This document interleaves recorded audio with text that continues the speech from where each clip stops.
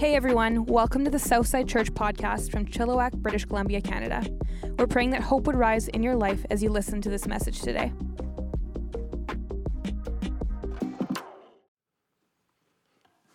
Well, hey, morning everybody, morning. If you surveyed 1,000 pastors and asked them, who's the most relatable person in the entire Bible? A vast majority would come back with the same answer. It's a disciple named Peter. Peter was a passionate person. Really high highs and really low lows. And maybe it's because of those really low lows that sometimes these same preachers speak about Peter as if he's a joke or a punchline, which is disconcerting on a bunch of different levels. Here's one. On one hand, you tell me, man, if there's one guy you can relate to in the Bible, it's that Peter. He's a joke and a punchline, which is a problem. So over the last few weeks, I've been trying to explain to you and explain to me that really we can relate to Peter. But not because he's a joke or a punchline, but because just like Peter, you and me, we're imperfect people with tremendous purpose. Just like Peter, you're incredibly gifted. Just like Peter, you're not defined by your weakest moment. You're not defined by your biggest failure. You're not defined by your greatest regret. So over the last couple of weeks, I've been talking about lessons that we could learn from Peter's lowlights. And today I want to talk about Peter's finest hour. And to do that, we're going to jump forward from John chapter 18 to John chapter 21. Incredible chapter, John chapter 21, by the way. To explain it to you, I want to read you the last two verses of John chapter 20. Okay? Last two verses of John chapter 20 say this. The disciples saw Jesus do many other miraculous signs in addition to the ones recorded in this book. But these are written so that you may continue to believe that Jesus is the Messiah, the Son of God, and that by believing in him, you will have life by the power of his name. Boom, the end. That's it. John wraps it up. End of gospel. No, you turn the page and there's John chapter 21. It's like a postscript, a PS. One more thing. Reminds me of Corinne and I had been dating for about 8 months, and I went way up north in BC to tree plant to make money for my senior year of university. And the only way that we could really communicate was through letters. And I remember I was so stoked when I would get a letter from Corinne, and I would always take special interest if I would get to the bottom and there would be a PS. Because here's what I knew. I knew that she had written me a letter, right? And then just before she was going to seal the letter and send it away, she thought, man, there's one more thing that I want Mike to know. Now, I want you to think about this. John's an old dude when he writes this. He's like 85 years old. He's the last living disciple of Jesus. John has read through Matthew's gospel, Mark's gospel, and Luke's gospel. And yet God inspired John to write this fourth and final gospel. Maybe fill in some gaps, let us know what Jesus said and did, who Jesus is, but most importantly, that we would really know him. And so I just imagine 85-year-old John. And he finishes off John chapter 20, puts his pen down and says, well, I'm finally done. And then he thinks, wait a minute. There's just one more thing that you need to know. The events of John chapter 21 are only found in this one gospel, not found in the other three gospels. And yet, if you ask me, Mike, pick one chapter out of the Bible that really illustrates the gospel, that really illustrates mercy and grace and redemption. I might just pick John chapter 21. So let's set the stage. At the Last Supper, Jesus looks at his disciples and he says, hey, I'm going to be arrested. And when I'm arrested, you're going to scatter. You guys are going to desert me. And John interrupts Jesus and says, I won't. No way. I will be with you, Jesus, through thick and thin. I won't desert you. And Jesus says, actually, Peter, before the rooster crows early tomorrow morning, you're going to deny 3 times you even know me. And Peter doubles down. He says, actually, I won't, Jesus. Even if I have to die, I will not deny you. Well, Jesus gets arrested, and Peter follows along, and we see that Peter actually denies Jesus 3 times. There's this powerful description in Luke chapter 22 that Peter denies Jesus for the 3rd time. The rooster crows, and the eyes of Peter meet the eyes of Jesus from across the courtyard. And Luke says, Peter goes away and he weeps bitterly. And while Peter is weeping bitterly, Jesus is whipped, he's beaten, he's nailed to a Roman cross where he suffers and dies.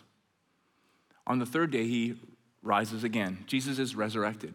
Now, between Jesus' resurrection and the events of John chapter 21, Jesus actually appears to his disciples, including Peter, 2 times. And yet, as John chapter 21 opens, we see that Peter is 120 kilometers from Jerusalem. Peter is going back to fishing, which is exactly what he was doing before he met Jesus in the first place. It seems kind of odd, right? Like, I'm sure Peter is delighted and overjoyed that Jesus is alive, that Jesus defeated sin and defeated death and defeated despair and defeated the grave. And yet here's Peter, and he's back to fishing. See, I think the problem that Peter is experiencing is this. He has absolutely no trouble at all believing in Jesus. Peter's issue in that moment, he can't fathom that Jesus still believes in him. So he's back to fishing. Kind of reminds me a little bit of stories that are playing out all over the place. If you're watching online or you're here in person, maybe that's your story a little bit. Like, you got no problem believing in God, but you just can't fathom that God could believe in you. Like, maybe there was an era of your life, middle school, high school, university, your teens, your 20s, your 30s. And looking back now, you did some things that maybe you shouldn't have done. You know, drugs, sex, booze, parties, whatever. And at the time, it was a lot of fun. But even then, you kind of knew deep down inside that you were created for more. And the challenge is now, like, that regret and that guilt, it follows you around everywhere. And you're like convinced that you're damaged goods, that God could never love someone like you. Or maybe your story is very different. You were raised in a religious church. Or maybe you weren't raised there. Maybe you found a religious church in your teens or your 20s or your 30s, and you liked it because of the certainty, you know? They had a lot of rules and a lot of regulations. They had a lot of don'ts. Don't do this and don't do that. But you started to look around in that church, and you saw all these people, and you saw no joy, and no hope, and no peace, and no encouragement, and no kindness. And so eventually you said, no thanks. And you walked away from that expression, that religious expression. I just want to call a quick time out. One of the things that bugs me just a little bit is when people come to me and they say, hey, Mike, what religion are you guys at Southside? Now, I'm not judging them, but that question just, it just scares me because I want you to know that we are not religious. We sure aspire not to be religious. That's our deepest goal, is that we're not religious. And I want to just give you a quick heads up. Next week, I want to kind of talk about 5 differences between Jesus and religion. I really want to set the record straight. 5 differences between Jesus and religion. If you know somebody who is like far from believing in Jesus, this would be the week to get them out, honestly. I'm going to talk about 5 differences between Jesus and religion. We're not about religion, we're about a relationship. But maybe at some point you walked away from that religious expression. But lately you've been feeling like when you closed your door on that, it was like you slammed the door in Jesus' face, and now his feelings are hurt and he doesn't want anything to do with you anymore. Or maybe it wasn't a religious church. Maybe it was a church with a lot of joy and a lot of authenticity, you know? And there was somebody a lot like me standing on a stage a lot like this, and they talked a really good talk, but somewhere along the line you found out that actually they didn't walk the walk. Like the stuff they said, they didn't live it. And so you walked away, and for some reason you've been thinking lately that, well, Jesus is looking at you going, will you walk away from me? Don't even think about coming back. See, I think we've all experienced that before, where we have this sense that, yeah, I believe in Jesus. I believe he is who he says he is. I believe that he is the more that I've been looking for, but I just can't fathom that he could believe in me. If that's where you're at, if you're feeling lost, if you're feeling broken, if you're feeling lonely, if you're feeling estranged, if you're feeling like you wandered way off course, I want you to know something about me. You're one of the big reasons I wake up every morning. I consider it an incredibly massive privilege to have the opportunity to speak to you. I've been there. I was going to title this sermon, actually, "You Are Not a Jug of Milk." I have a lot of good sermon ideas all the time. And my titles are awesome. And so then I take them to the creative team, and they veto them every single time. So this week I come and I say, hey, the sermon title is going to be, "You Are Not a Jug of Milk." And they say, no, it's not. Again. So they came up with some lame title like "The Restoration of Peter" or something like that. Big whoop, you know? Between you and me, the real title of this sermon is "You Are Not a Jug of Milk." You know what I mean? Like you open up your fridge and it says what? September 12th. And you're like, how did that happen? You know what I mean? Best before date, long gone, expired. That's how some of us feel like our lives are. You are not a jug of milk. So there's Peter, and he's back at the Sea of Galilee, 120 kilometers from Jerusalem. There's 6 disciples there with Peter. He says, hey, I'm going fishing. And they're like, we're in. Yeah, all night. Peter's heading out all night to go fishing. 6 disciples are like, we'll come with. It's kind of an amazing little sideline to this. One of the reasons why Jesus called Peter, actually the same reason that Jesus called you, because you're incredibly gifted. God placed gifts inside of you.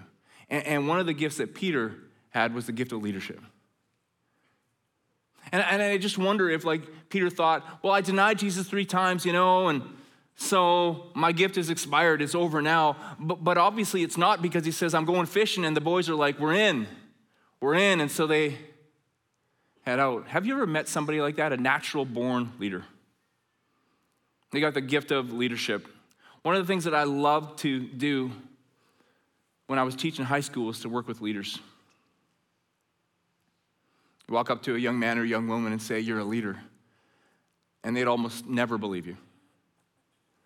So then you'd have to prove it to them, you know? Go up to a grade 11 kid, hey, you're a leader. No, I'm not. No one listens to me. No one cares what I think. Hey, dude, like yesterday, you're in grade 11. Yesterday, right before lunch at homeroom, you said, I'm playing hopscotch today at lunch. And all the grade 11 students in the class said, hopscotch is so cool. Let's go play hopscotch. You're a leader. I had this kid in grade 12, played on my basketball team. We had 15 players on the basketball team that year. He was probably about the 14th best player. He was not built for basketball. He was extremely vertically challenged, okay? So basketball was not his thing, right? He was about the 14th best player. So just before our season started, we went away and we did a team building retreat. And we needed to pick a captain, you know? And so one of the exercises we used to do to pick a captain is we would ask the foxhole question. Basically, it says this: if you were heading into battle and you had to pick 3 people on this team that would be in your foxhole. In other words, another way to put that would be, if you had to pick 3 guys on this team that you knew you would want to have your back, who would they be? So anyway, sit down with vertically challenged 14th best player on the team, you know? And I'm like, you're a leader. He's like, no, I'm not. Not really, I'm not. No one cares. I'm like, dude, we did the foxhole question. 14 other players on the team. Every single one of them wanted you in their foxhole. You're a leader. So once you can prove it to them that they're a leader, then they'll often ask a question like this: well, I never really asked for that, you know? What do I do with that leadership ability? And my answer is always the same: nothing. Just be you. The same God who gave you that gift of leadership created you. So just step into it. Just be yourself. That's all the world needs from you. Just be yourself. I would say that to every leader in here today, every leader watching online today, parenting is the most powerful leadership position on the planet right now. Easily. So I would say this to parents. You're a leader. Your kids care so much about what you think. They're watching you. They hang on your every word. And some of you look at me and go, well, I don't know. I'm not a good mom. I'm not a good dad. It's kind of irrelevant. Here's what I know about you for sure, that you're the mom or you're the dad, you're the parent that God chose to raise those kids. You're the parent that God chose to raise that kid. So here's what I would say. Be yourself. Your true self. The person God created you to be. We live in a really, really noisy world. We live in a very tribal, conflicted world. And more than any other time in history, I think, you got so many forces that are trying to mold you into their image of you. I would tell you, it's imperative. Every leader, every parent especially, it's imperative that you spend a little bit of time in silence every day. Man, if you can find 5 minutes, find 5 minutes. If you want to grab one of those 7-hour journals, grab one. If not, don't. But just spend some time every day saying, God, who am I? Who did you create me to be? And would you please give me the strength to step into it? Every leader, every Southside Kids volunteer, every teacher, every coach, every Southside youth leader, whatever leadership position you're in, I will tell you this. The most important thing that you will, I'm so sorry, man. Something broke, it sucks. We need like padding underneath the chairs so that things don't break. What was I talking about? Oh yeah, leadership. So the most important thing that you're gonna teach those people, it's not a PowerPoint presentation, right? It's not like a pep talk. It's not an inspirational speech. It's becoming who you were created to be. It's just being you.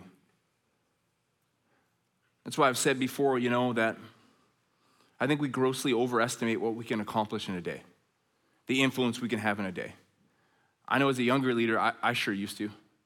I would think to myself, man, if I give that guy this pep talk, if I give that young woman this pep talk, it's going to just utterly change the trajectory of their life. Didn't. We grossly overestimate what we can accomplish in a day. We grossly underestimate what we can accomplish in a life well lived. As who? Just as you. Just be you. So Peter says, I'm going fishing. The boys jump in. John chapter 21, starting at verse 3. So they went out and got into the boat, but that night they caught nothing. Early in the morning, Jesus stood on the shore, but the disciples did not realize that it was Jesus. Jesus traveled 120 kilometers to meet with Peter that day, from Jerusalem to Galilee. Makes me think, maybe you've been kind of led to believe lately that God's given up on you. No, he hasn't. That God's lost track of you. No, he hasn't. That you've wandered so far that God can never find you. Oh, sure he can. I remember years ago I read this book. It wasn't an overly memorable book, but I do remember one line that's always stuck with me. It said this: God is a patient hunter. God is a patient hunter. His mercy and his grace and his love and his redemption, they'll find you. You get that, right? Like you can't out-sin the love of God. You can't outrun his mercy. You can't outrun his grace. You can't. He's right here and right now, and he's for you. Jesus called out to them, friends, haven't you any fish?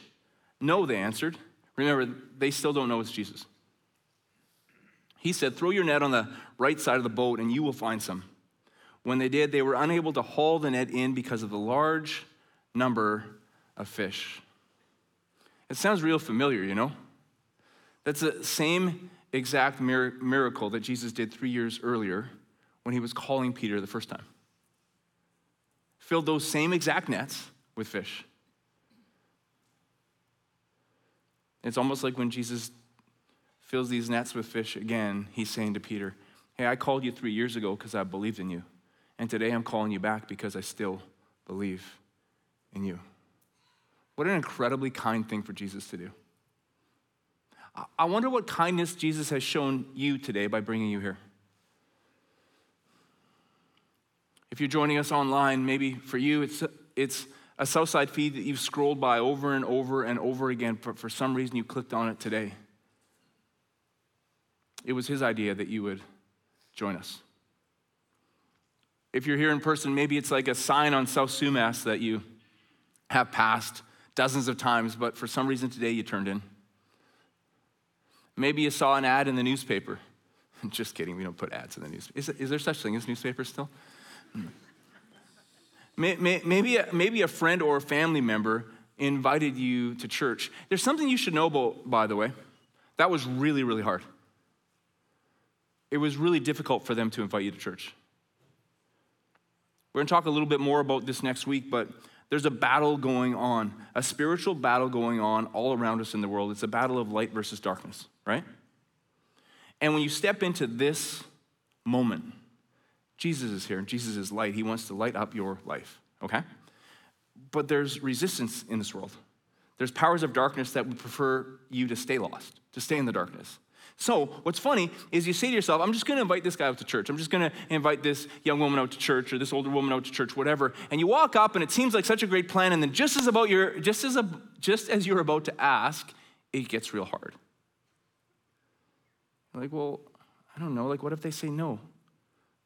Like, does that mean they won't be my friend anymore? They'll reject me completely and utterly. And all these thoughts go into your head. It becomes really, really difficult to ask them. So I know this. If you were invited to be here today, online or in person, I know that God told that person to invite you. What a kind thing for him to do.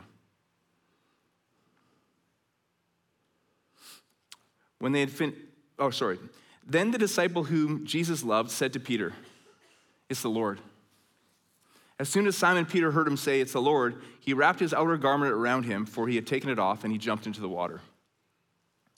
Then the disciple whom Jesus loved said to Peter, that's pretty funny, right? Because that's how John refers to himself. Who are you, John? I'm the disciple Jesus loved.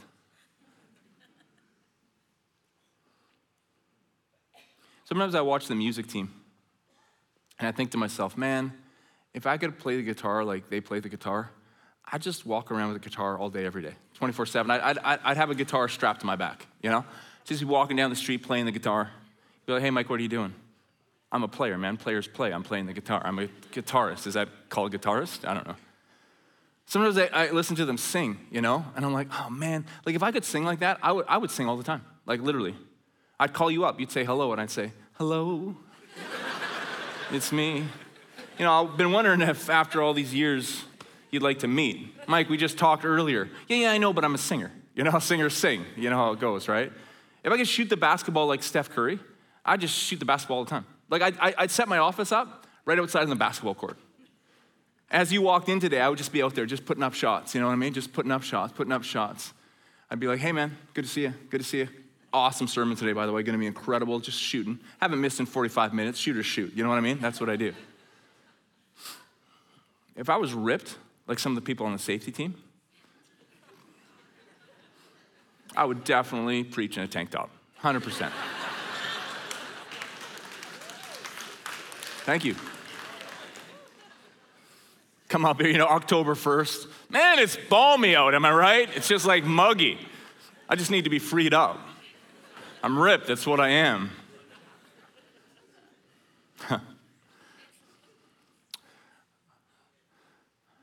So what's John saying? Same thing. Hey man, who are you? I gotta tell you. Listen to this. No, it's crazy. This is insane. Jesus loves me. That's who I am. I was thinking about it last night.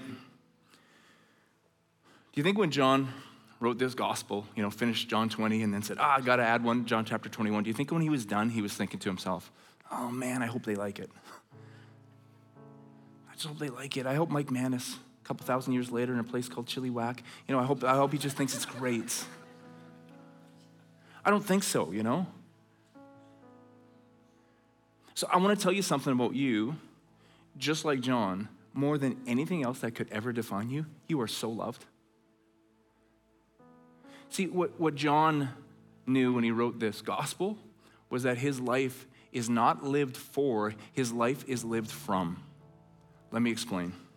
So you don't have to live your life for acceptance. You live your life from acceptance. You don't have to live your life for victory.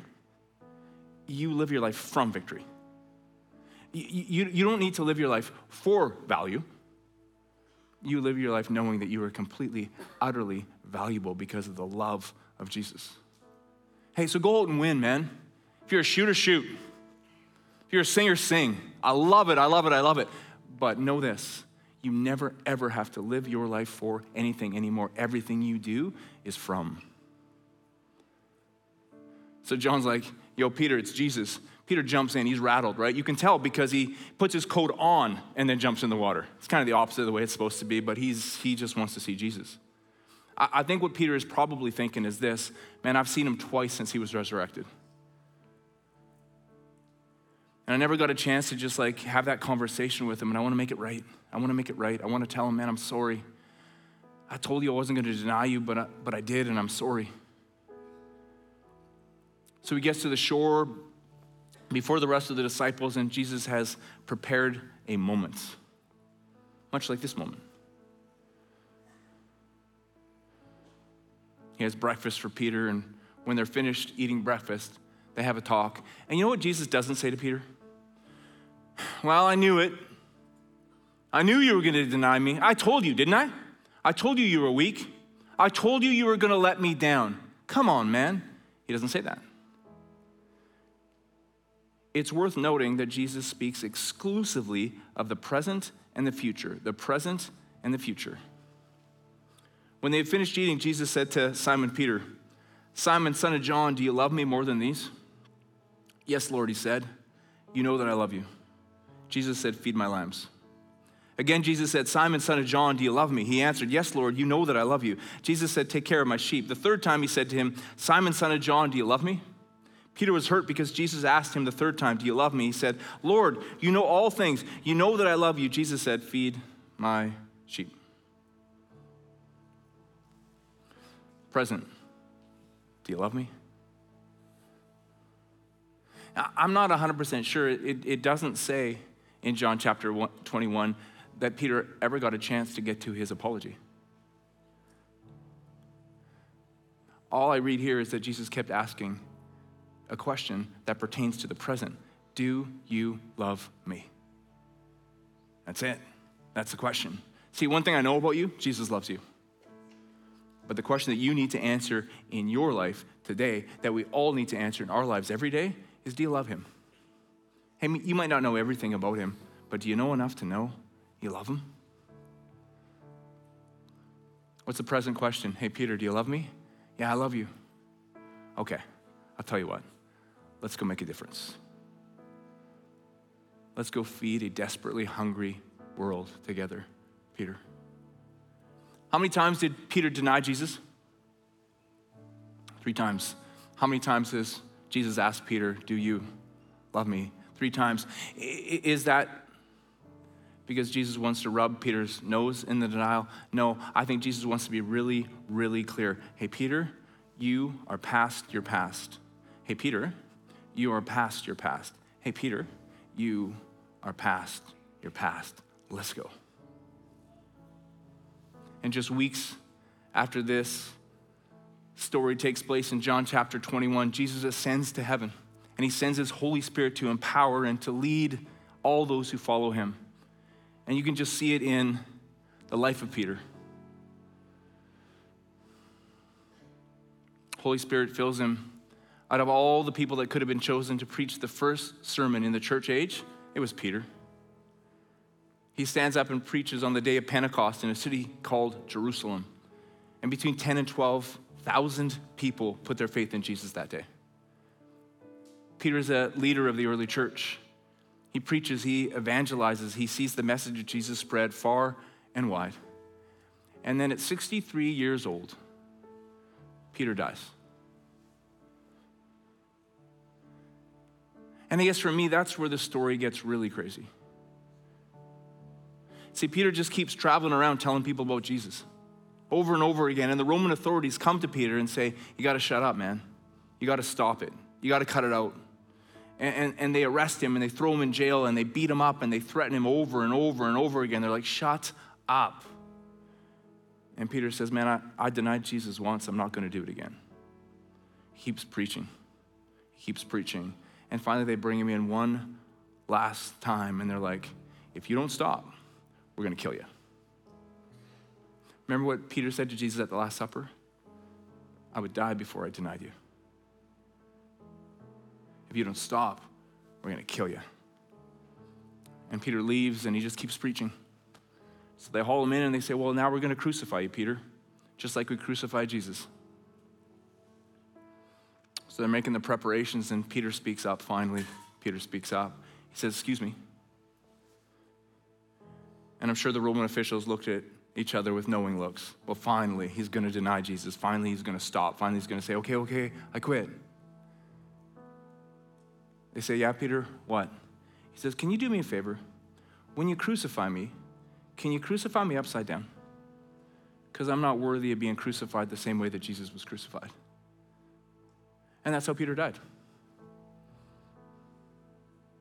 He closed his eyes in this temporary reality, and he opened his eyes in eternity. And I would suggest that the first person he saw was Jesus. And it would have been a really cool reunion, but obviously it wasn't, right? Because Jesus looked at Peter as he stepped into eternity and he said, well, you know what he said, right? He said, oh, you made it. You know, the whole denial thing kind of wrecked it for him. I'm surprised to see you here, Peter. No, that's not how it went. Peter opened his eyes in eternity and he saw his best friend. His best friend. And in a moment, there was the joy beyond our ability to comprehend. Love beyond our ability to comprehend. Adventure, excitement. Anticipation beyond our ability to even comprehend. In that moment, I can say unequivocally, Peter is not a jug of milk. Because he knew in that moment, with absolute certainty, the best is yet to come. Let's pray. Why don't you close your eyes and bow your heads? So here's my first question for you. Is today the day that you begin a relationship with Jesus? Everything that is needed for you to step into life, the life that you were meant to live today, tomorrow, and forever, Jesus has already done. He died for you so your sins could be forgiven, so that you could get past your past completely and totally. He rose again to give you the strength to step into everything that you were meant to live. Jesus loves you so much. Everything that needed to be done was done. The next move is yours. So if today is the day that you say, yeah, Jesus, I don't know everything, but I know enough. Say, I believe. I want to make you my Savior. With all heads bowed and all eyes closed. Can you just raise your hand up nice and high right now, because I want to pray for you.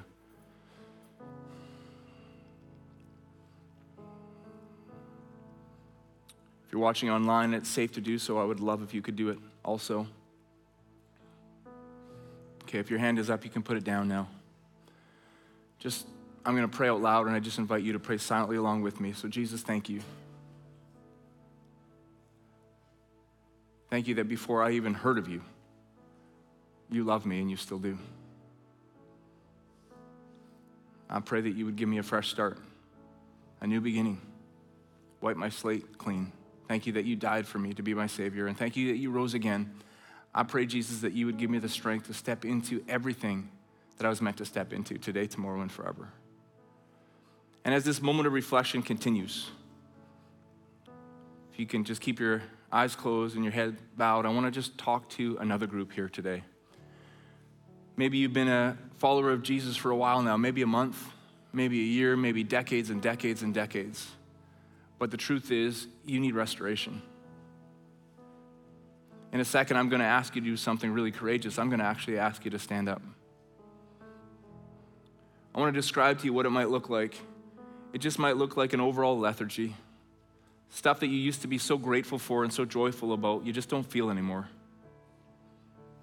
Maybe it's a confusion. You used to feel like you just really heard God's voice, but now it feels like he's just really, really distant and you need restoration. Maybe it's just a slow fade kind of thing. You know, if you were completely honest, you'd say, man, there was a time that you read your Bible all the time, you prayed all the time, you came into gatherings like this all the time, but it's been a while, and you just almost have this feeling like, and can I even come back, or has it been too long? The answer is yes, you can. Or maybe for you lately, you've been feeling really frustrated because temptations that you thought you had beaten have reared their ugly head in your life again. And you feel like you're being beat down by this barrage of temptations. What I want to tell you is that we need Jesus as badly today as we ever have. Can I say that unequivocally? We need Jesus as badly today, as much today as we have ever needed him. And so life is a constant journey of restoration. So if that's you today, if you feel like, you know what, I've been following Jesus for a while, but I need a fresh vision, I need a fresh start, I need a fresh beginning, I want to ask you right now to stand up so I can pray for you right now. If you're watching online and it's safe to do so, I would love wherever you are to just stand up if that's you today.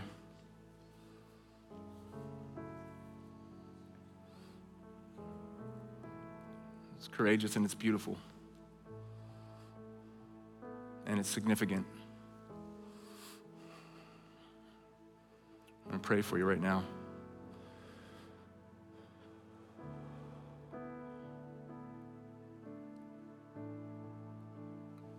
Jesus, we thank you that you are the beginning and the end. You're the King of Kings and the Lord of Lords. And we come to you today and we just ask for restoration. I pray for every single person standing up in this room, standing up online. Father, I just pray, Jesus, I just pray that the new life that we saw when you stepped out of that empty tomb would be as real as it ever has been for those who are standing right now. That you would give us strength and passion and gratitude and energy. Father, I pray for a return of just that sense of knowing that you are right with us. I pray by the power of the Holy Spirit, Jesus, against voices of the enemy that would tell us that we're defeated or we're expired or our best years are behind us. And I pray instead for your truth, your overwhelming truth to just mark our lives. And finally, Jesus, I just pray for this, that every single person standing right now would know in a way that maybe they've never fully known before to this degree, that they are so incredibly loved. More than anything they can do, more than anything they can say, more than anything they've ever accomplished, what marks them, what makes them infinitely valuable is that you love them fully, completely, and unconditionally. And I pray with that knowledge and with that power that they would walk in victory. I pray this in your name. Amen. Amen. Let's celebrate.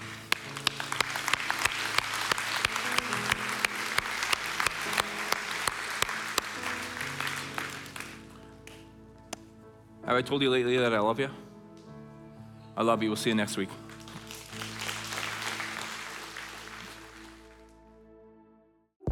Thanks again for listening. To hear more messages like this one, make sure to subscribe and check out our podcast channel for past episodes. And to stay up to date with all things Southside, follow @Southside_Church on Instagram. We love you guys. The best is yet to come.